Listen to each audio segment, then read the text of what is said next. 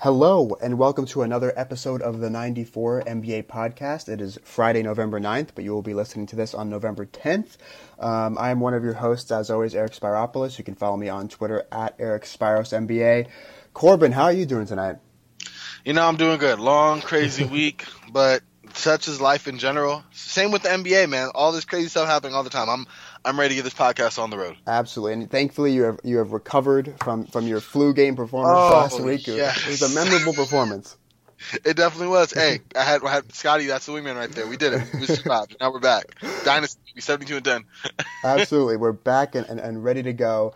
And with that, we'll kick it off with our full court press segment, which we usually do a Twitter mailbag, but this week, because of the limited number of questions we received, and also because we kind of had this curiosity of how the segment would go if we did it in this style, we actually came up with questions for each other.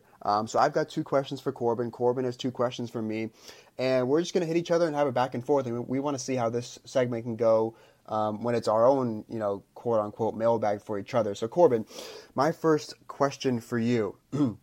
So basically, I think every team has played at least 10 games. Some have played 11. I think maybe a couple have played 12 games. But pretty much everyone's played at least 10 games. So we basically are an eighth of the way through the season. After these first 10 games, what is your top 3 for MVP at the moment? Wow, that's a good one. Okay, so this kind of surprising, but and this might be recency bias. I would go right now with Joel Embiid. Okay. For first. I mean, the 76ers aren't playing as strong as you would hope for an MVP candidate, but I mean, it's still early. And it's not like they've been just totally horrible. But Joel Embiid has played consistent heavy minutes. He's given great production in those minutes. I think, tonight he dropped 42 and 18, something like that. Yeah, it's just been dominant performances by him, and 42 points on 11 to 18 shooting with 18 rebounds and 4 assists, and he can't be stopped. He's playing so well, and he's averaging 34 minutes for the season, 28 points per game, 12 rebounds, 3.5 assists. This is just a great performance by him, just a great season-long performance by him so far. 3 weeks in, I would have to put him first. Second would be Steph Curry. Mm-hmm. Besides this injury that he just had, it was a down game yesterday against the Bucks, and they did go out with that abductor strain, but he's just been lighting the league on fire.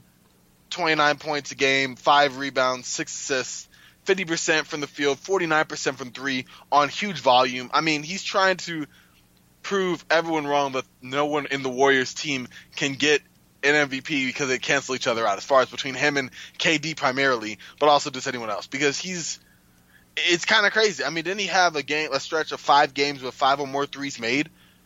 It's kind of ridiculous. But he would be second for me. Mm-hmm. And then third, and I'm gonna talk about him. In fact, I guess this is a perfect this is a perfect transition to the question I'm gonna ask you afterwards. And this is gonna be kind of wild. I know it's out there, and it's not at all more a conventional pick. But hey, this is me. I would say Kemba Walker. Okay.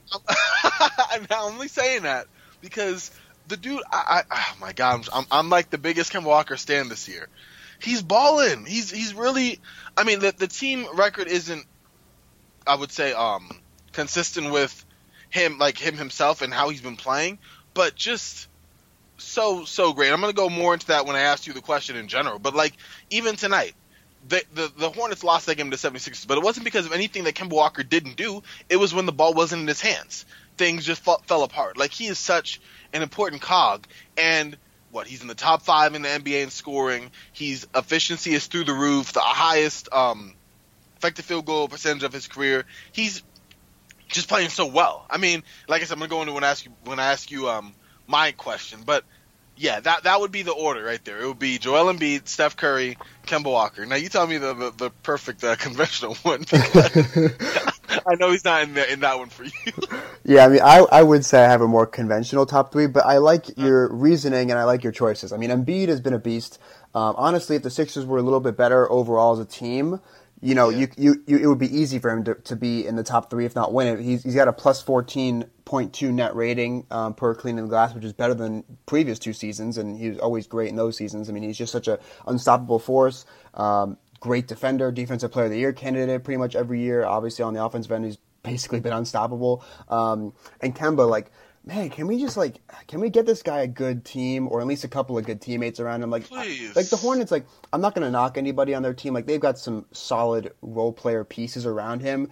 But, man, like, can you even get, like, someone like a Chris Middleton? Like, he doesn't even have, like, a teammate, like, of Middleton's kind of caliber and skill set. Like, if he had someone of that level, you know, even then the Hornets would be better and we'd get more recognition for Kemba because, like you said tonight, I mean, he was like unstoppable in the clutch. You know, that's the step back threes, driving the rim against Embiid, that layup. He's just a one man show, and obviously one man shows. I don't know if that's correct grammar, but really Westbrook. Westbrook was one-man teams there. Yeah, Westbrook was a one man show, one MVP, but even that team, I mean, they won I think 47 games that year. They lost in the first round in 5 games. Like you have. Even with a guy like Westbrook, like you have such a limited ceiling for such a team built around one guy only, and you know Westbrook's a little bit better than Kemba, you know, overall when they're both at their best. But the way Kemba's playing this year, I mean, he's not putting up the triple doubles, of course, but his play is honestly on the same level of Westbrook 2 years ago, and he just doesn't have enough around him, even to capitalize on a weaker Eastern Conference. But enough rambling for me. I want to give you my answer. My top 3. I agree with you on Steph. I have him at number 1. The numbers are insane. Obviously, they have one of the top records in the league. You know, I think down the stretch of the season, he's going to lose some votes because, you know, there'll be brilliant nights from Clay and Durant, and he's going to probably skip a lot of fourth quarters and not have as much time to put up stats. Though then again, so far this year, it seems he only needs 3 quarters to put up 40 points. For real. But, you know, I think he's going to get hurt. But for the first 10 games is what this question's only on. I have Steph at number 1. I've got Kawhi at number 2. Because, I mean, the Raptors are a monster team, and Kawhi is back. Like Kawhi is quietly. Whew, that is a tongue I like twister it right there. There you go. End of the week, Friday punt. No. Look, quietly, he is basically at 2 years ago level, if not better. I mean, 26 points a game, 8 rebounds, a career high, 3.3 assists is basically what he did 2 years ago. 1.8 steals. He's shooting 44% on threes, almost 50% from the field. All the advanced metrics are as good or on the same level of 2 years ago when he was, you know, basically an MVP top 3 candidate. He's back quietly, and the Raptors are obviously cruising and, you know, killing everybody in their sights. That's a key reason I have him. And then Giannis for a similar reason. He's putting up the numbers, and the Bucks are winning. They look like a team that could win 55 plus games when most people, you know, would be pretty surprised if they won 50 coming into the year. So he's got the numbers, he's got the wins. All these guys have the numbers and the wins, and kind of the narrative as well. Especially for Kawhi as like a comeback narrative. So that's my more conventional, you know, Steph, Kawhi, Giannis top 3 for MVP. I like it. No, I have no problem, obviously, with those picks. The only thing I didn't pick Kawhi is because I know he's still working back and missed a couple games for rest. Yeah. And this Raptors team is so strong that, although I would have no problem giving Kawhi the credit at all, it's just that they've been dominant, and some would argue even more dominant, at least statistically, while he's been gone. Just, I mean, maybe it's because he crushed the Lakers and the way they handled the Jazz, but you know, it's just a great team around him in general, and the narrative is good. He's back, like you said. But that's the reason I put Kawhi there. And then Giannis as well. I just really wanted to be the biggest Kemba stan, so I kind of disregarded that. But no, you're definitely. I mean, I will say that Kawhi this year only has a plus 6.1 net rating, which is not like elite. Like according to Clean and Glass, it's the 72nd percentile, which is good, but it's not like it's not like an Embiid number where his net rating is 14. So it is a little bit different. I do agree with that point that, you know, the team is just such a well-oiled machine without him that it kind of could hurt his MVP candidacy. But I think if he continues to put up the numbers and plays in enough games and they get the record, you know, I think the voters would kind of look past that a little bit. Exactly, I feel that. All right, so I'm gonna lead right to my question. And this is, surprise, surprise, hashtag Kemba Ballin. Right? Can we talk about Kemba Walker being an MVP candidate? I think he is already, but I want to get your input. And so that's where I was, because even just tonight, a bad shooting night. He went 9 of 29 from the field, 3 of 14 from 3. That's not really, you know, the best campaign pointer right there. But 30.7 rebounds, 9 assists, great stat line. But in the fourth quarter in OT alone, he had 22 points, 5 rebounds, 4 assists, 1 steal, and no turnovers. Like, you already kind of touched on it a little bit some, but do you even have him? Would you have him, let's say, even in your top, let's say, 5? Yeah, I probably would. And it's because you have to, at some point, you have to reward the individual performance. obviously the team is 6-6 and they're really mediocre and they can't win close games if their life's dependent on it. Honestly, for the past 3 or 4 years, this Hornets team, no matter who's the coach or who's on the roster, this team can never win close games. But at some point, you look at the MVP award and you're just like, all right, who is just balling out? Like, who has just been pretty much unstoppable? And that's Kemba Walker. I mean, over 28 points a game, basically 6 assists, a little bit over 4 rebounds per game, knocking down 40% of his threes. He's attempting over 10 3-pointers a game, which is a nice jump from last season. All the advanced metrics are career highs by a wide margin. Yeah. I mean, it's interesting because the on-off numbers, last year he had a plus 10.5 net rating. 2 years ago he had a plus 12.4 net rating, and then this year it's only plus 4.3. But a lot of that's because they actually have a capable backup point guard in Tony Parker, which I will get to later in the podcast.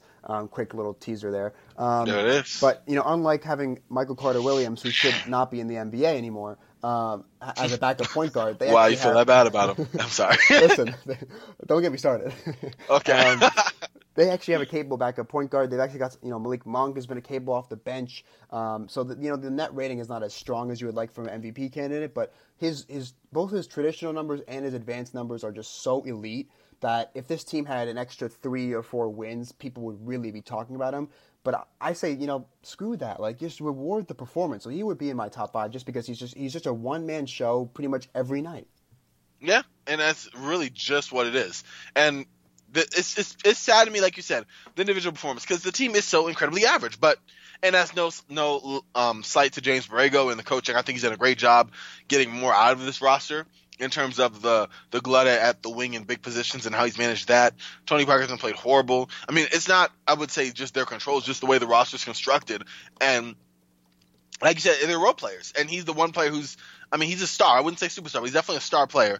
You already talked about the advanced metrics, the career best effective field goal percentage, his best true shooting percentage, all that volume. It's going to take a hit after tonight's performance. But just in general, yeah, I mean, that's my guy this year. You're going to hear a lot more about him, fans. I'm not going to tell him every episode, but I may.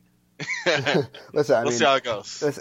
If he keeps this up for the entire season, we have to talk about him as a superstar, not even a star. If he can play like this, and again, it might be hard because it'll wear down, the high usage, and maybe his efficiency will tumble and everything like that. But if he can somehow keep this level of performance up for the season, or at least for 3/4 of the season, I think he would cement himself as a superstar in perfect timing as he enters unrestricted free agency, looking for one big contract as he is going to be 29 at that point. So that's another fascinating thing. I saw on Twitter a couple people commenting as he was going off tonight in crunch time that just the interesting scenarios that could happen of his contract. Do the Hornets just max him out because they want to keep him, or maybe they're just worried that they're going to be stuck in neutral and don't want to do it?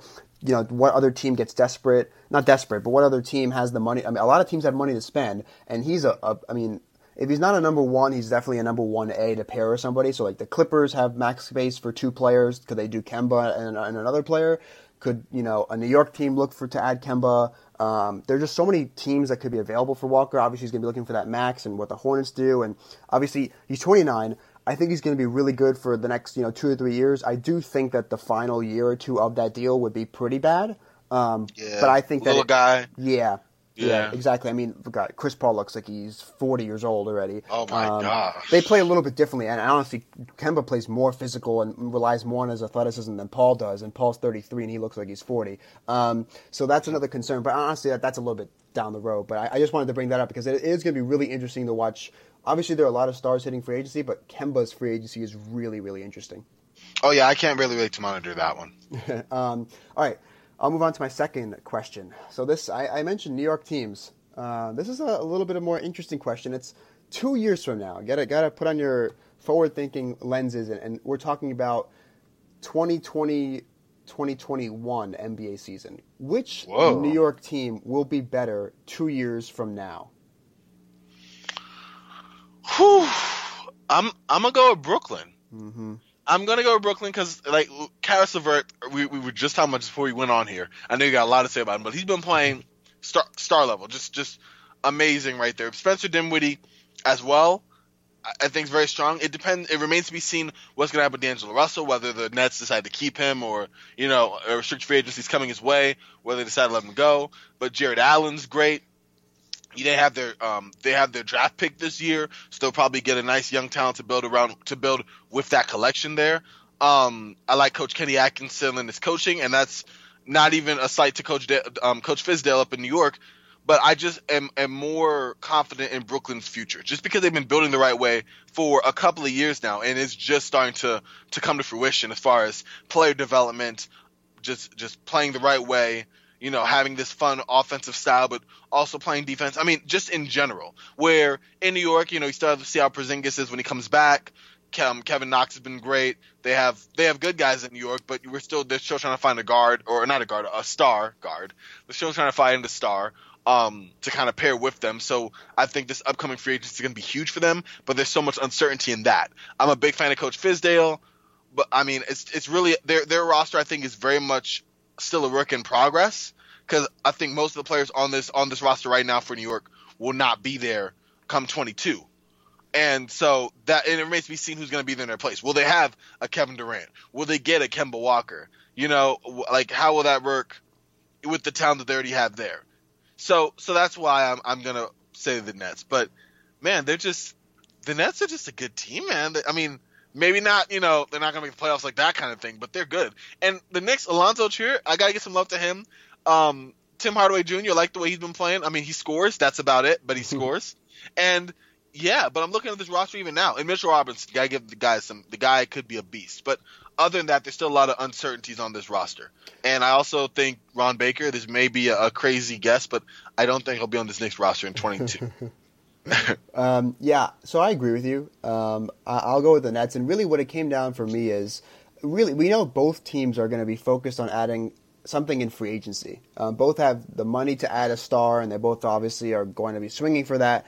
But if they both swing and miss on stars, which I think is a real possibility, we've really recently seen that the market, the aura of New York, especially for the Knicks, has just not really worked. Now maybe Fizdale as a kind of a players coach, all these connections can help him there, but I don't think players, would view the Knicks, especially the uncertainty of Porzingis and basically nothing else around them for real. I mean, we don't know Kevin Knox, how good he's going to be. Frank Ntilikina has to figure things out on the offensive end. Mitchell Robinson can be good, but again, it's so hard to rely on those guys when you're signing with them in free agency, especially if you're in the prime of your career.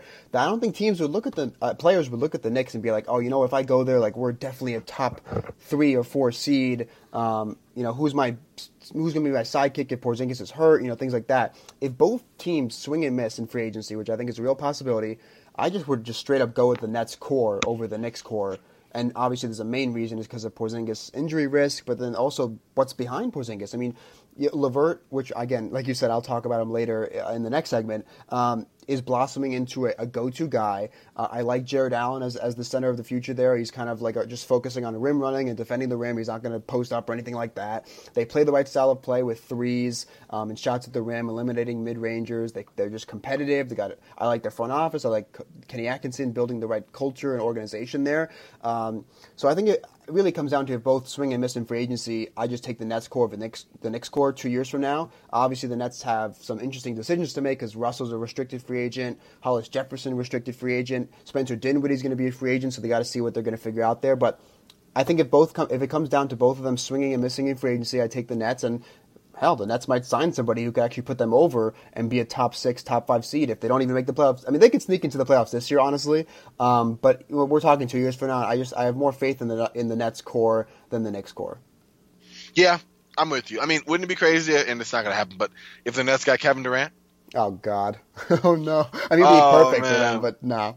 Yeah, exactly. Not going to happen. But that's just one could dream or play 2K. It's true. All right. So here's my second question here, and it's this year. I mean, that was fun going to the future. I might have to think about that moving forward. But mine is, who do you have more faith in to make the playoffs in the West this year, the Grizzlies or the Clippers? And so, they're right in the thick of it in the Western Conference. Grizzlies are 6-4, Clippers 6-5. They're both really good at home. Grizzlies are 4-0, Clippers are 4-1, and away they're both not so good. They're both tied at 2-4. But I kind of want to get your input on who do you have more confidence in. And this is funny because we had a conversation I think during our training camp podcast where the question was posed, who would be more likely to make the playoffs, the Grizzlies or the Mavericks, and I was all in on that Mavericks train, and I'm all off of it now. But in this one, I just want to see what you think between the Grizzlies and the Clippers.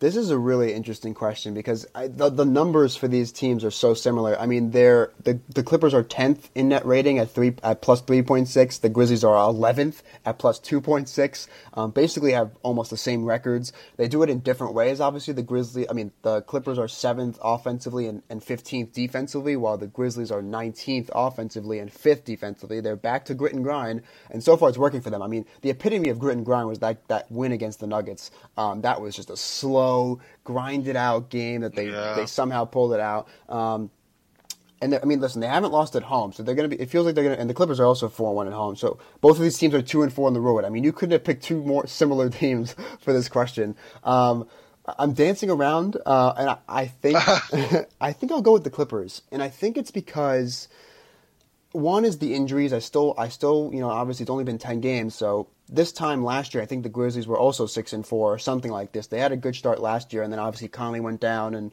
Gasol was pouting, and the rest was blown up. I'm not saying that's going to happen, but again, I think it's a little bit too early to not write off the injuries. Like, they could creep up here and there, and I feel like an injury to Conley or an injury to Gasol, who's having a bounce back year, especially on the defensive end, would be killer for them, especially if they can't maintain their defense moving forward.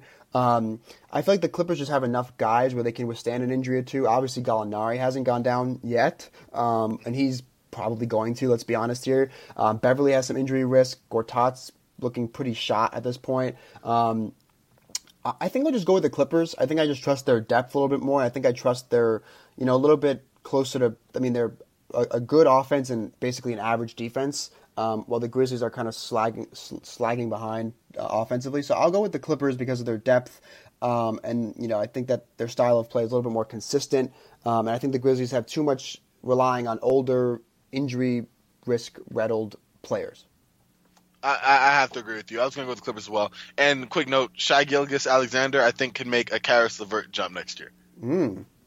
All right, mark it down. What is it, November 9th, 2018? Yep, hot take you may think right now, but give it a year, man. The dude looks like a player. So shifty, so much poison savvy already.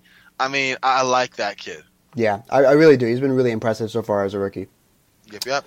All right, so that's our full court press. 4 segments. This is good. I think we'll have to do this another time, sometime soon. It's fun to kind of come up with your own questions and think about them. I like that. That was kind of fun. And with that, we'll move on to our half-court heave prediction segment. And I will get us started because we already teased it before. This is about Karis LeVert. And my half-court heave prediction is that Karis LeVert will win Most Improved Player of the Year this season.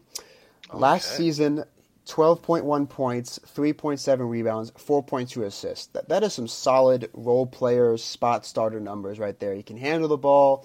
He can score a little bit. This season, he's pretty much just exploded offense, at least scoring-wise. He's up to 20.5 points per game. These stats are pulled before tonight's game. 20.5 points per game, 4.6 rebounds, 3.9 assists per game. He's actually playing over 31 minutes per game, which, if anyone has ever followed the Nets since Kenny Atkinson took over, almost no one. Actually, I'm not sure anyone has ever averaged over 30 minutes per game under Kenny Atkinson, and LeVert is averaging over 31 minutes per game, so obviously he's a key go-to guy, and Atkinson trusts him. But then you look at the increase in usage. He had a 22.5% usage percentage last year. That's jumped up to basically 5% higher to 27.4%. But usually when people, especially when young players, have an increase in usage and responsibility, they actually are less efficient. But LeVert's actually improved his efficiency as he has a career-high 58.2 true shooting percentage, which will dip down a little bit after he was somewhat inefficient tonight. But listen, he's got career highs not only in the scoring and the efficiency and the usage, but other advanced stats. I mean, his PER is 20.5, his box plus minus is plus 2.5, even his win shares per 48 minutes is 0.140, which is a career high. And then you look at his situation. It's his third year in the league, so it feels like it's the perfect time to win the award. It's usually given to kind of young, developing players. And you also look at the key thing, which a lot of awards are decided on, not even most improved, is having memorable moments. And listen, he had a. We were talking before we got on the air. He had a game winner against the Nuggets in Denver, to give the Nets a road win. And he also had a game winner against the Knicks early in the year. He already has 2 game winners this season. Those are memorable moments that people remember when the season is over and you look at his stats and he goes, wow, these are impressive stats. Oh, he had these game winners. He had 4 game winners and he obviously led them and they almost made the playoffs, or maybe they snuck into the playoffs, something like that. So all those reasons, he's having a Victor Oladipo light season. And I think Karis LeVert will win Most Improved Player of the Year. I like that. I mean, that's a compelling case. And the dude, I mean, all you got to do is look at even on YouTube, y'all, look at some highlights, man. That dude, wow. Something else. He is what I wished D'Angelo Russell would be in Brooklyn right now. All right, no more. Pour a little bit of water off for him. All right. So mine is another team specific. If y'all remember last week, I made I forgot because I don't really like to remember the half court heaves that I miss. But I said the Lakers are going to go undefeated, and they immediately got just shell shacked by Toronto and just totally threw that aside. But, I learned slowly, so I'm going to go at it again. And this is with the OKC Thunder. They are absolutely rolling right now. They improbably are leading the league right now as far as a win streak with their 7th straight win on Thursday when they beat the Rockets. And, I mean, you might have something to add about the Rockets later, so I'm not really going to touch too much on it there, Eric. But it's crazy because they were 0-4 just a few weeks ago after a rough start. I was already kind of down on them. It was kind of bad. And this winning streak is rather improbable. The Thunder joined the 2006-2007 Dallas Mavericks as the only 2 teams in NBA history to win 7 straight games after starting the season 0-4. And that team would go on to win 12 consecutive games to improve to 12-4 before eventually losing to snap that streak. Coincidentally, not only do the Thunder face the Mavericks tomorrow to make it 8 in a row, or to hopefully make it 8 in a row, but 4 of their next 5 games are against teams that are all currently under 500. So they play the Mavs, they play the Phoenix Suns twice, and they play the Knicks. With the Kings the only team in that stretch above 500, they're currently 6-5, and they are beating Minnesota by 12 with 8 minutes left in the fourth.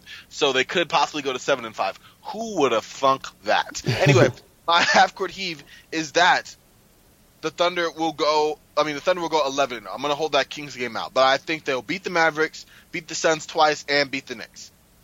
All right, some confidence there, and actually, I mean, it's good. I mean, I picked them to be, I think, the 3rd seed, but I thought they were going to be really good this year, and they got off to that slow start. I was getting a little bit worried, and, Russ came back, and obviously he missed the past 2 games with that ankle injury, but listen, their defense, their length, their athleticism is just too much to handle on a night-to-night basis for most teams, and if they get a hot shooting night or even a decent shooting night, and some nights they get a special Westbrook performance, some nights they get, electrifying Schroeder off the bench, they've got more, and then obviously hopefully they get Roberson back to even strengthen their defense. So, listen, I thought they're going to be really good, and this winning streak is going to be a nice turnaround for them. Yep. It's exciting, man. Let's do it. All right. That'll wrap up our half-court heave, and now we will move on to our second main segment, our 3 points. I'm going to continue with a segment I started last week, which is basically role players to show love to. And this week I picked 3 different role players. I want to spice things up a little bit. And we'll start with Garrett Temple, who is quietly having a career year with the Grizzlies. And I remember when they traded for him, I just loved the move for what they were trying to do, go back to grit and grind and get a 3-and-D wing who can handle the ball a little bit. And so far, everything is paying off for them. He's averaging a career-high 12.4 points per game. He's knocking down 42% of his three-pointers. He's playing over 31 minutes per game and starting every night, so he's obviously a key player for them. And honestly, what he does to their defense is incredible. The defense improves by 16 points per 100 possessions when he's on the floor. That is just a staggering number, and really it just shows that he's a key part of the Grizzlies' return to grit and grind. He's out there in the closing lineups. Obviously he's starting. He's really just such a perfect fit alongside Conley and Gasol on the wing with Kyle Anderson and Jaren Jackson Jr. His shooting is really valuable for this team because Jaren Jackson hasn't been shooting well. Kyle Anderson obviously doesn't shoot.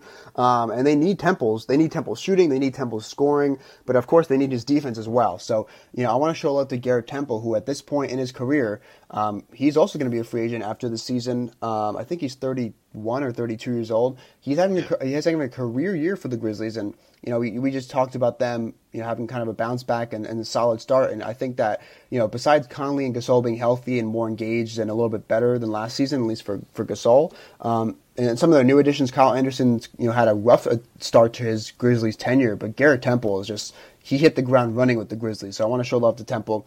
When we were talking about Kemba in the full court press, I mentioned that he has a solid backup, and that is Tony Parker, who's my second role player to show love to, because he's having a bounce back year. He's averaging 10.1 points and 4.8 assists per game. He's actually got a plus 8.1 net rating. And really, that's mainly a result of the offense. He's actually a negative on the defensive end, but when he's on the floor, the offense improves by 10.3 points per 100 possessions, which is just a staggeringly elite number. And listen, really what it comes down to for the Hornets and for Parker, I mean, he's been really solid, and like I said, he's having a bounce-back year. But even it's more important and more noticeable because, after the Hornets had to suffer, and I mean suffer through Michael Carter-Williams last season. Oh, wow. I mean, Parker's ability to just run the bench units in a competent way, and his ability, he's been playing in some small lineups, like you said. They've been going to some small ball, doing some, multi-guard lineups and everything, kind of getting a little bit more creative, a little bit more modern. It's just been really key for the Hornets that he's able to do all those things, either be the backup point guard in a traditional setting and just run the offense, or fit in small ball lineups. And listen, I mean, we thought he was pretty much shot. He's still obviously, got his weaknesses, especially on the defensive end, but offensively he's giving them probably a little bit more than they could have expected, at least more than I expected, and he's been a really solidifying presence for their bench and a reason why they're 6-6 instead of, they probably would be worse if they didn't have Tony Parker and they still had Michael Carter-Williams. Maybe I should title this episode the Michael Carter-Williams slander episode because it's going to continue, I think. Yeah. I feel that being a recurring theme for the whole season, as long as he's on the roster. And my third role player is Montrezl Harrell. 12.7 points, 6 rebounds, 1 steal, and 1.8 blocks per game. He has a 69.3 true shooting percentage, which is really, really strong. He's got career highs in all of the advanced stats. He's playing the most minutes of his career. He's got a positive +3 net rating, which isn't incredible, but it's still solid. And I mentioned Marcin Gortat pretty much being shot right now, and that's opened the door for Hale having a featured role on the Clippers. And they signed him for a 2-year, $12 million deal, and I think that $6 million for him, both this season and even next season, might be a bargain for him if he continues playing this way. He's just such an energy guy, and I think we talked about him a couple of episodes ago. Maybe it was even the division preview that we did for the Clippers in the I think it was. Yeah, because we just talked about him like just being that spark plug always. Whenever he's on the floor, just the energy, increases. It's kind of like the Patrick Beverley of big men, honestly. He's a more offensive player than defensive player. Obviously, if he's your center, your rebounding is going to suffer, which probably limits him from being a starter or playing 30 minutes a game. But he just brings the energy, he brings the excitement, he brings the athleticism, and so far it's working out for him and the Clippers. So Garrett Temple, Tony Parker, and Montrezl Harrell are my 3 role players to show love to this week. I like it. Wow. Especially some love on Tony Parker because, in my opinion, he went to Charlotte and just disappeared. But you've been giving these unsung heroes a little bit of some love. It's appreciated, I'm sure. I don't want them to be unsung for long, Yeah, there you go. I mean, you're the only podcast other than maybe a Grizzly-centric one where you really hear some Garrett Temple love. So, listen, yeah, one of my favorite players of all time is Omer Asik. So I love role players. Oh wow, I do. Yep. And your love for Asik has been well documented since I've been here. All right, so my first point is concerning one star player actually, Blake Griffin, and I gave him a little bit of a shout out when he had that 50-point game a couple weeks ago. But in general, I think there's more of a concerned spotlight because he's had a crazy load. He's been a monster so far in Detroit: 25 points, 10 rebounds, 5 assists per game. But this is the thing that kind of bugs me. He leads the league in touches. Good for him. It's also a lot of leading the league in touches. That for a team that has Andre Drummond as I would say not a second banana, but another option, as well as Reggie Jackson, who is usually not shy about getting shots up. I think that's concerning for this Detroit team. Also, his 31.5% usage rate is a career high, and he plays almost 37 minutes a night, and that's the most since rookie year. And this is Blake Griffin, who we know is good to miss 15 games a season. And knock on wood, he's still healthy, hasn't gotten injured yet. But I think the thing is not only how much he's been playing and how basically Blake centric the entire offense is. It plays entirely through him, but also it's the dependence on him. Teams have definitely started to figure it out.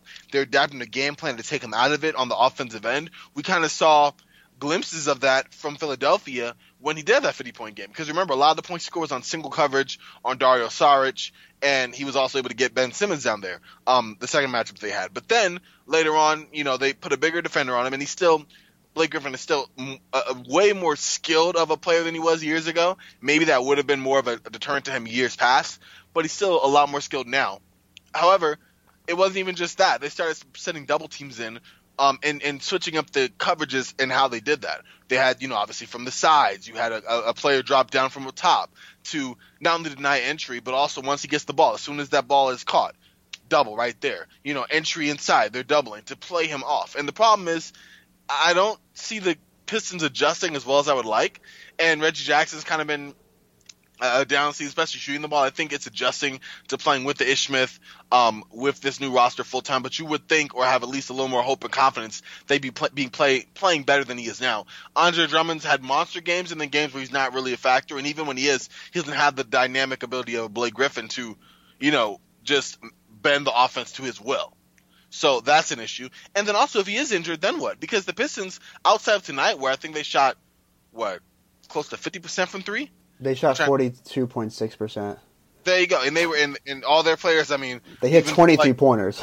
There you go. And for the most part, that's definitely an outlier for their season because they haven't had it. Luke Kennard's been out. Reggie Jackson's been rough from three. Reggie Bullock's been rough from three. They're obviously missing Anthony Tolliver, who I'm watching just now hit a three. It's a lot. That's my point. It's a lot for Blake Griffin. I don't know how long he can handle this load. I guess he's another player that if Detroit was playing a little bit better, and even with them now, they could say, wow, MVP, but I won't be throwing that around all the time. Well, he could be MVP. He could be MVP. But, he's had very good, solid numbers. But I think it's the dependence of the Pistons on him could be something to really monitor moving forward. And it's kind of scary if you think about it, especially the Detroit Pistons fan. Not me, but I'm saying if anyone is. That's the thing, because 10-game samples, so many people are having these insane numbers and they're on solid to decent teams. That's what makes MVPs so valuable, is that they're actually, at that level for 70 of 80 games instead of 10 of 10 games, which is why everyone seems like an MVP at this point. But obviously by game 30, we'll kind of weed out some of these guys, and then by game 60, we'll have basically our top three kind of cemented. You telling me no one can be elite, so can't be MVP? All right. But yeah, I agree. It's a big load for him. The numbers, today he had a rough night. 6 points, 2 of 10 shooting, 1 of 5 from 3. And, that's the thing. He's been shooting over 40% on threes, which, in previous seasons he was around 34%. So that was an outlier, and we'll see if that comes down and how they, how that impacts his game. And is he more aggressive drawing fouls or going to the rim, or does he kind of try and get that shot back a little bit more? Obviously, the minutes load, the usage, just how he has to do so much. Offensively, I do share that concern, especially if he goes down, they're going to be in big, big trouble. Even if a guy like Reggie Jackson goes down and the load has to increase for Griffin, that's just going to be, big trouble for them. So I definitely agree with you on that end. My second point is rumors of Kyle Lowry's demise were greatly exaggerated. What? Everyone last year was saying, oh, Kyle Lowry, he's got, he's putting up these very average pedestrian, traditional numbers, and the advanced stats are good, but they're not that good, and blah, he's, 32, 33, it's kind of over for him. And now this season, he's just exploded, in at least for his playmaking, averaging 11.3 assists per game. His previous career high was 7.4. He has jumped. Wow. He's making honestly a Nash level jump, at least putting up MVP Nash level numbers at least. This season, 17.8 points, 11.3 assists, 4.3 rebounds per game. Those are pretty much Nash MVP numbers. Shooting 39% on threes. He's got career highs in PER at 24. Win shares per 48 at .254. And then true shooting at 63.2, which is a staggeringly elite number right there. Okay, I hope you're sitting down for this. When Kyle Lowry is on the floor, the Raptors offense improves by 29 points per 100 possessions. 29 What? points. Whoa. It's insane. I mean, because Kawhi is getting all this attention, and I have him in the top 3 of MVP, like I said earlier. But listen, Lowry, I mean, Lowry turning into MVP Nash is and alongside Kawhi, is a key reason for this Raptors success, and obviously will be moving forward, especially if he can play at this level. I mean, listen, what he does is he's looking for Pascal Siakam in transition, and Siakam is such an enjoyable player to watch. Like, he can't really shoot, but he can handle the ball as a big. He brings all that energy. He's kind of one of those like spark plug energy guys, like a Montrezl Harrell. He's got the length, he's got the defensive awareness, he runs the floor in transition, and Lowry's finding him and rewarding him. Lowry's also rewarding Ibaka a lot, who's playing a lot more center. And I pulled the stat from Zach Lowe's article today of 10 things he likes and dislikes. Lowry has dished dimes on 28% of his ball screens, which is the 3rd highest mark among all rotation players. And I think the other 2 rotation players were Teodosic and somebody else, players who just don't shoot, really. So listen, I mean, 17.8 points is like not crazy in terms of scoring, but the assist and the amount of value he's providing with his playmaking and getting the ball around and getting everyone engaged and getting this he's pretty much running this well-oiled machine, like I said earlier, which are the Raptors. And Kawhi is obviously back to MVP form, which is a big thing, but I think Lowry, if we were kind of extending our MVP list out to 6, 7, 8, I think he would have to be in it, because what he's doing leading this Raptors team, especially offensively, but even defensively, being a solid defensive player at his age is really impressive.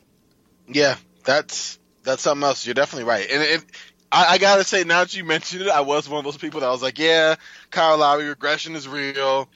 I mean, especially to bounce back in such a major way. And I'm saying this, like you said, the numbers speak for themselves. It's wow. I mean, it's understandable that people thought he was declining, because 2 years ago, 16-17, he averaged 22.4 points, 7 assists, and shot 41% on threes. And then last year, he dipped all the way down to barely 16 points per game. Basically, same assist, a little bit more rebounds, 2% less, or 1% worse shooting. He's basically the same player in terms of his shooting, his passing, and his rebounding. Just the scoring dipped 8 points per game. And now the scoring is slightly up. The assists have almost doubled, and the defense is still there. So I do understand people just looked at the scoring and kind of got maybe a little bit stale with the Raptors, I guess. But he is back and probably honestly maybe better than ever, honestly. Yeah, got to go there. All right, so my second point, I was trying to find a team, and I couldn't figure out a team that would best replicate last year's Orlando Magic. In a team that is starting just red hot, are they for real? Are they a phase? Are they sustainable? Are they not? And then, they fall back to the mean, and we realize, pouring out for the late Dennis Green, they are who we thought they were, whatever it was. I forget. I'm not a football guy. I got to work on that. Shouldn't have used it. Anyways, I'm looking, and I'm thinking that I'm watching the team right now. That is just a team. They're playing so. I mean, okay, it's Sacramento Kings, and I'm giving some love here because I think we were talking before. Their pace, the way they play, it's sustainable in the pace. The shooting is kind of crazy, but they're just playing way better than expected. Who thought that they'll be? I mean, right now they're up 9 in crunch time over the Minnesota Timberwolves. If they win this game, they're what, 7-5? I didn't even give them the time of day to think that they would be in this type of scenario as far as a scrappy team that you just saw me. I didn't even want to give the Thunder a win over them. Like, and this for my half court eve. I don't know what's going on with them. They had a 5-game winning streak. Their pace, they were dead last in the association pace last season at 94.9 possessions per 48 minutes. They now top the league in that. Not only are they getting up and down faster, but their efficiency is also close to record setting. And the pieces on this team, I don't know. I guess they just work for this roster. Yeah, they have a lot of mid-range jump shots. I think they're dependent on. Yeah, they're maybe not a crazy amount outside of Buddy Hield and Nemanja Bjelica on three-point shooting. I mean, Amon Shumpert can get up and down there, and Justin Jackson exists. But it's just crazy, I think. And I guess I'm trying to just point. It's not even a second point. It's more of a second talking point. Like, how do you take context or stock in the Kings? Do you have faith that this is a improvement moving on? I guess to use that as a question, or is this more like a mirage, a la Orlando Magic of last year? I'm of the opinion that it's a mirage, but I think that this pace is sustainable, and these pieces, particularly De'Aaron Fox, Buddy Hield, even though he's not exactly young at 25, and just Willie Cauley-Stein, like these guys are just really scrappy, and coach has them playing in a way that's just it's crazy. Well, I mean, they have gotten a lot of strong development. Like Fox has taken a huge step. Hield has been, an elite shooter, an offensive scorer. Cauley-Stein has been really, really improved as that big man. They have the youth to play this run and gun, fast style of play for the entire season. Like, you're not relying on old players that probably want to slow it down. Like, these are young guys that probably want to run whenever they get the chance, and that'll catch a lot of teams off guard on a night-to-night basis. I think it's a mirage because I don't see them, I don't see them being a playoff team or winning, 37 to 40 games or anything like that. But it's a different mirage. I think it's just like eventually I think teams will stop sleeping on them, and I think their talent will kind of, run out a little bit. Because I say it's a different mirage because their shooting numbers are very similar. And I actually covered this. One of my 3 points last week was about the Kings. I kind of remember this being familiar. And I remember looking it up, and they're pretty much the same. They're 27th in 3-point percentage of attempts. They're 27th in 3-pointers attempted, which is similar. I think they were bottom 5 last year. And they're 4th in percentage this year as a team, shooting 38.6%, but that seems really high. But last year, I think they were around 38% as a team as well. So it's not like the Magic where last year was so clear that they were just shooting insane for the first 10 games, and then their shooting fell off a cliff. Like it basically reverted to the mean, and then they lost a lot of games. This team is shooting very similar. They're doing the same shot chart too. A lot of mid-range jumpers. They're okay on them. They're a good 3-point shooting team, but they don't take that many threes. I think what'll happen is their talent will just kind of run out, in quote unquote, or in that sense, because teams will stop sleeping on them, and teams will get, again, we're still so early where it's hard to tell. And this is funny because it'll get to my third point, which is a little game I'm going to play. All right. But I think that it's easy to catch teams off guard in the first 10, 20 games, but we'll see what happens in January when these top teams are really cemented in their rotation, in their style of play. Maybe a trade or some kind of move has been made. So I'll see what happens if who knows. Come January, they can go on a 10-game losing streak and fall off a cliff right there. So I love what I've seen from their development. I think it's a good thing that this start is basically coming on the backs of a better style of play for this roster in terms of running with their youth, and also just their young guys taking steps up. Those are two positive developments, but I do think it's somewhat of a mirage. I think that on a night-to-night basis, moving forward as teams get more comfortable playing them, their talent will kind of have a limited ceiling. I can respect that. That was my second point. It's more of a question, but there you go. We'll spice it up a little bit. All right, so like I said, I'm going to play a little game. And you were talking about teams with a hot start, like the Kings. I'm going to do a game called Slump or Serious. It's a terrible title, but you know what? Yeah, it's applicable for what I'm going to say. I get you. I feel it. It's pretty much, I want to analyze some of these slow starts for the quote-unquote top teams that were expected to be playoff teams, top 6 seeds, in their respective conferences. Of course, we're going to start with the Rockets, who are one of, if not the most memorable slow start. Though I guess we'll get to Washington in a second. 4-6, minus 7.7 net rating, the 27th ranked offense, and the 21st ranked defense. So everyone talking on Twitter, the defense is missing Ariza and Mbah a Moute. Stop, because I had someone, I had to discuss this with someone on Twitter today. Mbah a Moute, if anyone hasn't been paying attention, has only played in 4 games this year. He's been injured and missed a lot of time. So let's not act like if he was on the Rockets he would be playing because he's injured. And Ariza's been solid for the Suns, but Ennis has been just as good, if not better, than Trevor Ariza. Obviously, Carmelo Anthony is just a killer, the complete killer defensively. Like, you just can't play him on defense.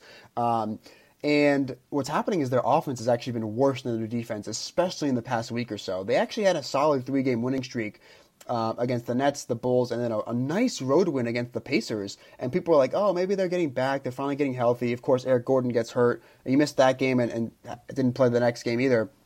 And this team, I think what's happened is injuries. Harden missed a couple games. Chris Paul got suspended. James Ennis missed a couple games. Eric Gordon has now missed 3 games. Injuries, the suspension, and I think poor defensive communication is really what's plaguing them. They also can't hit a 3 if their life depended on it. They're down to 32.6% as a team, which I think is 4% worse than last season. I think that there is a way they're going to turn it around in some sense. I think that they'll get healthy. They'll either get healthy and just play better, or they'll make a trade or some kind of roster upgrade and play better, or the talent might win out on a night-to-night basis. But I think 10 games in, I think we've got enough. I think we've seen enough of the Rockets to rule them out of the top contender tier.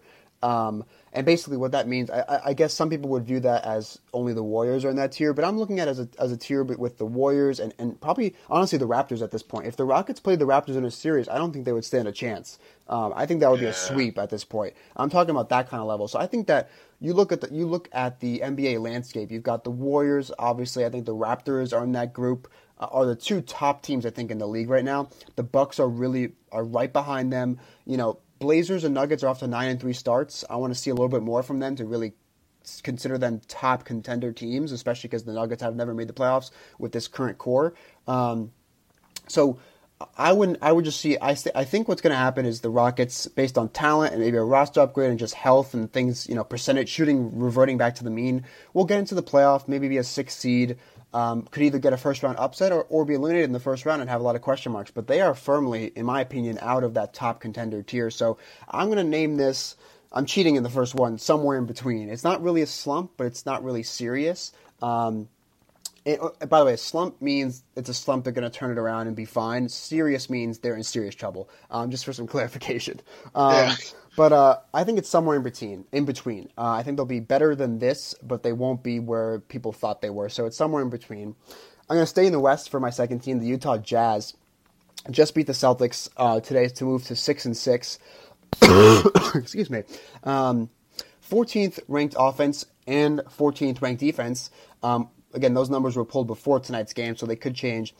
I'm naming this just a slump. I think that Donovan Mitchell has missed some time. Obviously, he's a key part of their team, and they really are competitive. I mean, before tonight's game, they had a plus 0.8 net rating, so they actually had a positive net rating despite they were 5-6 coming into tonight.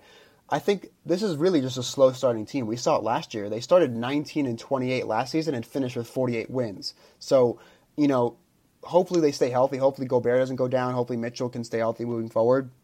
I just think it's a slow starting team that once they hit the ground running, once they just find their stride, they're going to go on a winning streak and be totally fine as like a top 4 seed in the West. I think it's just going to be a slump. I've seen enough from them to show they're competitive. They play the right way. They're well coached. They'll catch people off guard with the altitude in Utah. I think it's just a slump for the Jazz, and I think they're going to be fine.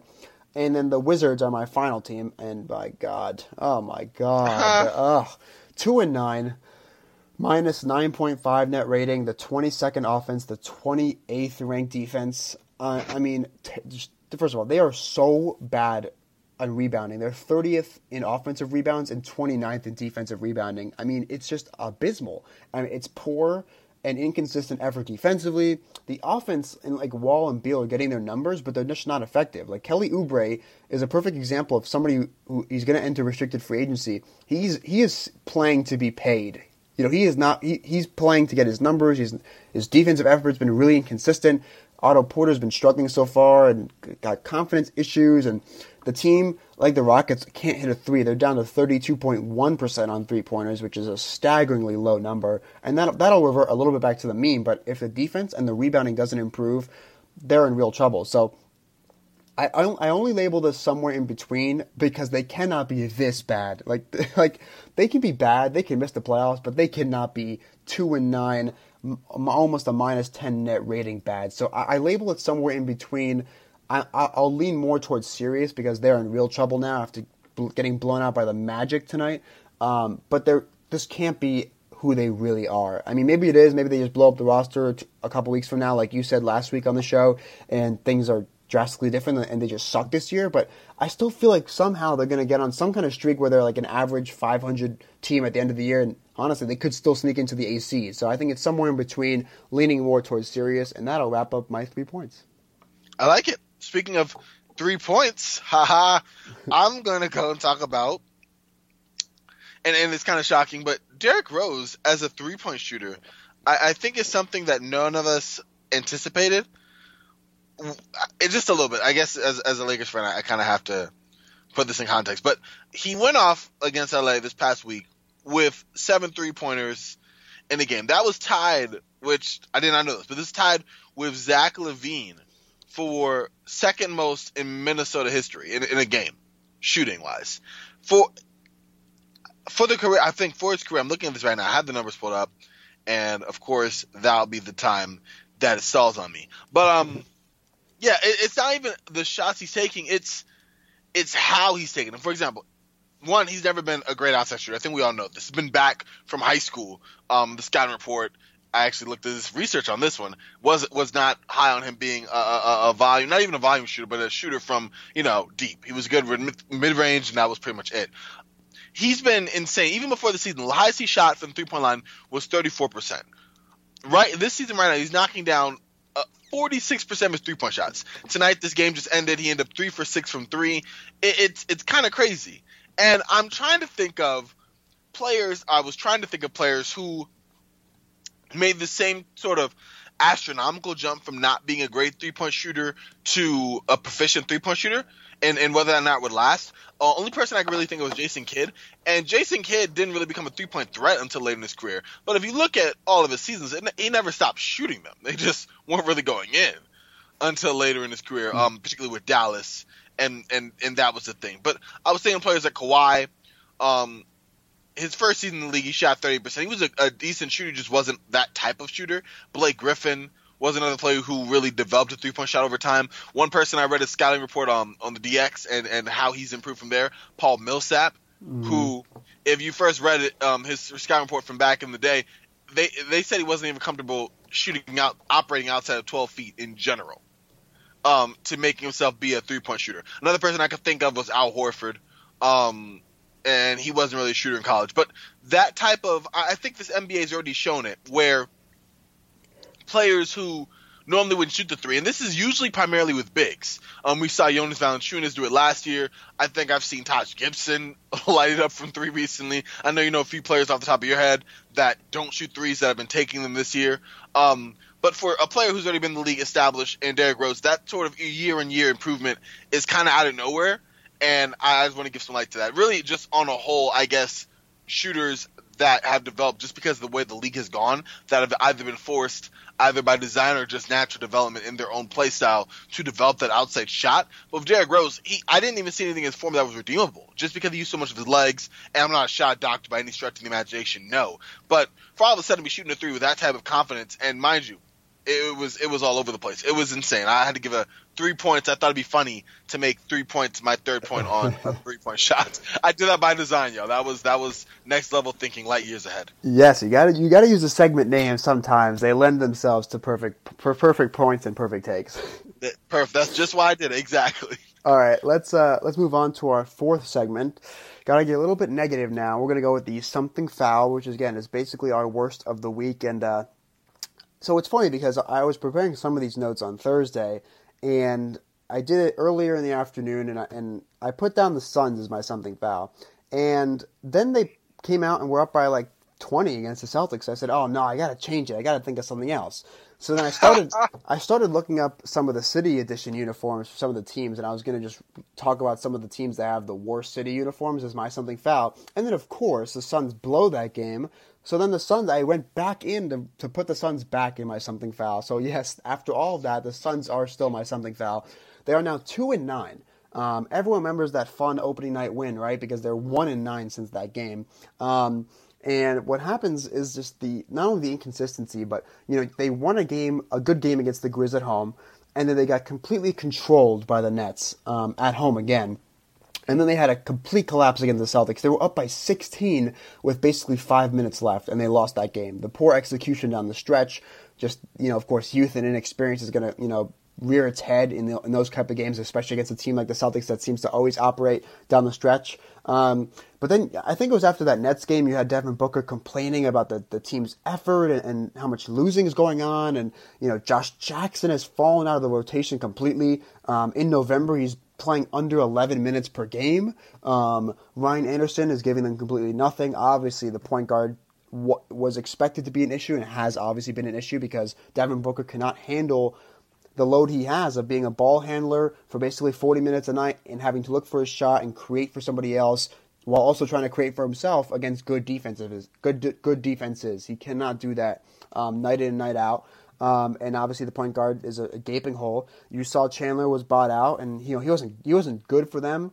But I want to see what happens with Ariza come the trade deadline, because at this point, on this pace, they're going to be one of the worst teams in the league. And I think Ariza ultimately signed on for the money, of course. But I'm sure he does not. I'm sure he might have thought that he could have made them somewhat of a more competitive team, or they would have just been a little bit more competitive. I'm sure come January, he's going to be in a bad mood playing on a team that's 10-30 or something like that.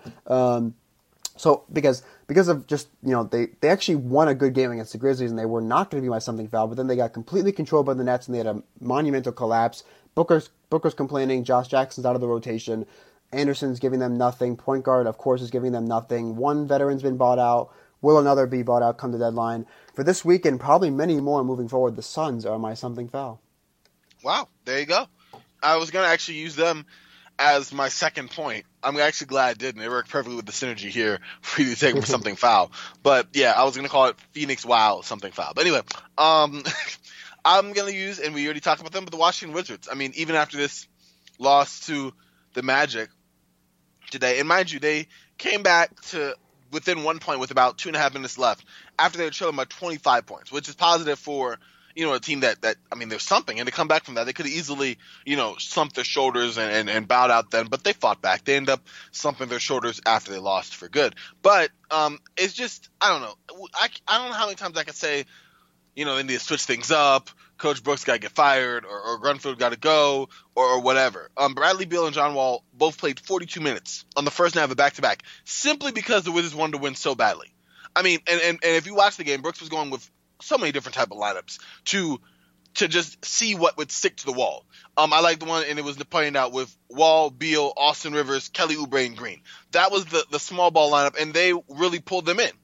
As far as, being frantic on the defensive end, scoring on the break, they ended up knocking down some three-point shots, but they fell apart again. DJ Augustine basically took over, orchestrating at the end, and the Wizards started arguing and venting to officials. Jeff Green being the voice of reason, and that's no slight on Jeff Green. He's, by all accounts, a stand-up guy, but I mean, he's not really known for his locker room presence in a team that has a bunch of negative locker room presences in them. And I don't really know how it's going to be changed, because we already talked about trade ideas and things of this and that sort. And it's clear to me that John Wall, Bradley Beal, and Otto Porter just aren't playing well together, period. And you already mentioned Kelly Oubre Jr. They're foul. We were talking about the point. All I had to do was say Washington Wizards foul, and you would have understood. But I had to try to make some sense of it. It's just, it's unbelievable, almost inexcusable, definitely. And, I mean, this team has too much talent to be where they are, but not just where they are, but they don't project to have any positive signs coming up in the future. And sometimes teams just run out. Like the Clippers just ran out. Like it was just time to break it up. And the Wizards never really had at least the regular season success of the Clippers. Like the Clippers won 50, 55 plus games every regular season. Obviously they had so much playoff disappointment.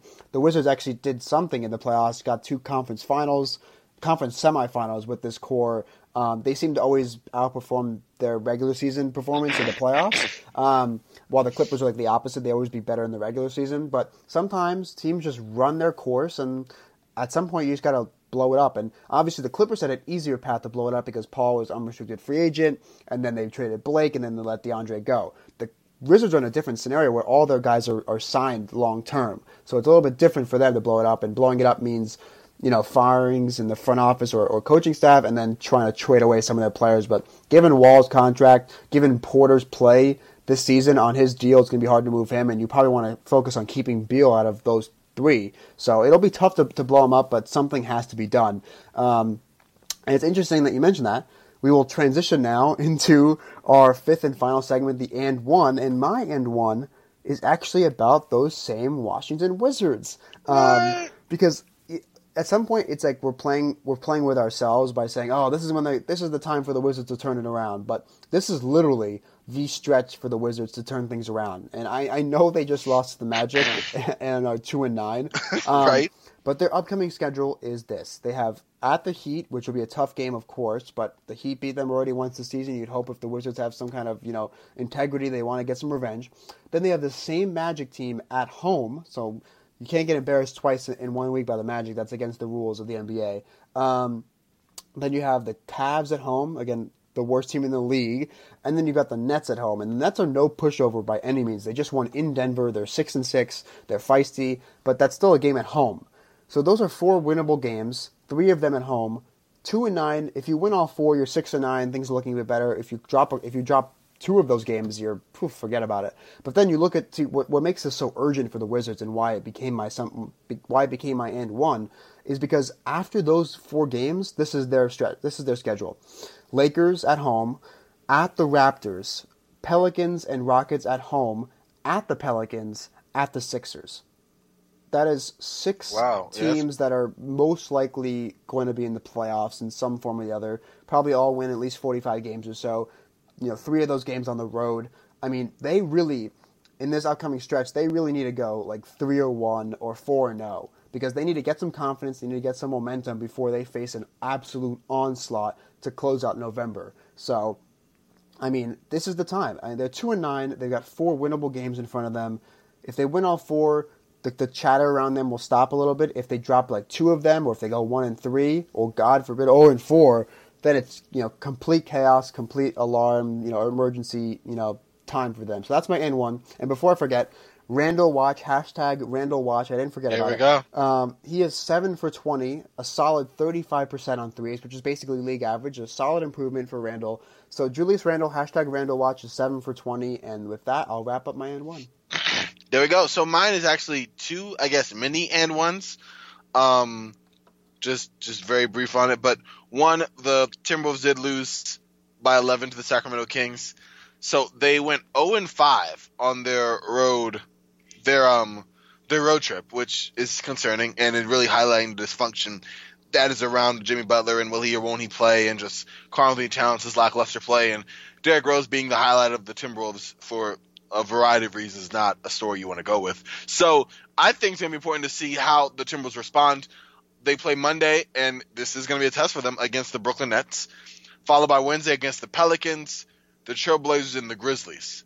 And then they play 1 more at home against the Nuggets. So from this Monday through next Wednesday, all these games are tests for Minnesota. The Nets are no pushover. The Pelicans, Blazers, the Grizzlies, and the Nuggets are all currently, if the players are to start right now, make the playoffs. And I mean, aside from the Grizzlies, I think all those teams will. So I think it'll be a great test for Minnesota as they try to figure out how to navigate this just PR disaster. And then another game, just a single game I'm looking forward to, is next Thursday.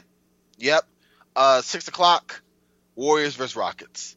West Conference Finals rematch. 2 teams going in very, I don't want to say different directions, but they're nowhere where we expect them to be. One is obviously at the top, the Warriors, and I actually thought they'd be I thought they'd go off to a little bit of a slower start just because of the whole narrative of there's nothing to play for right now. We're just going to wait till, the playoffs, see what happens then, that sort of thing. I thought they'd have some fatigue there, but no, they're polished and working. There's still some minor things to see, but and whether Steph Curry recovers from this abductor strain just is a concern. But other than that, this Warriors team is just as dominant as they were. And for the Rockets, I think it's a great test for them because they've been playing, as we've seen, just a whole lot of mixed bags. But I think something's going to fire them up when they play the Warriors. I just think that'll be the game. If there is a game to snap them out, I think playing against the Warriors and kind of seeing just how close they got and to where they are now.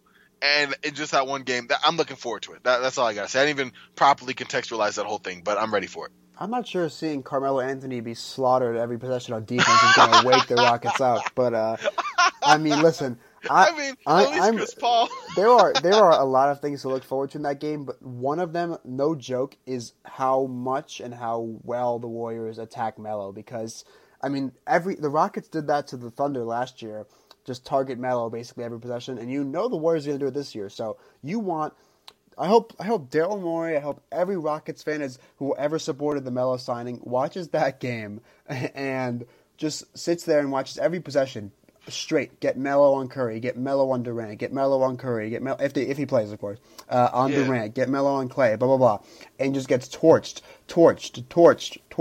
and then Melo comes back, brick 3. brick three, yells at Chris, who yells at James, who yells at Clint, who yells at Gary Clark, and an undrafted rookie. I mean, Oh it's going to be, of course, now that's watch Melo. funny.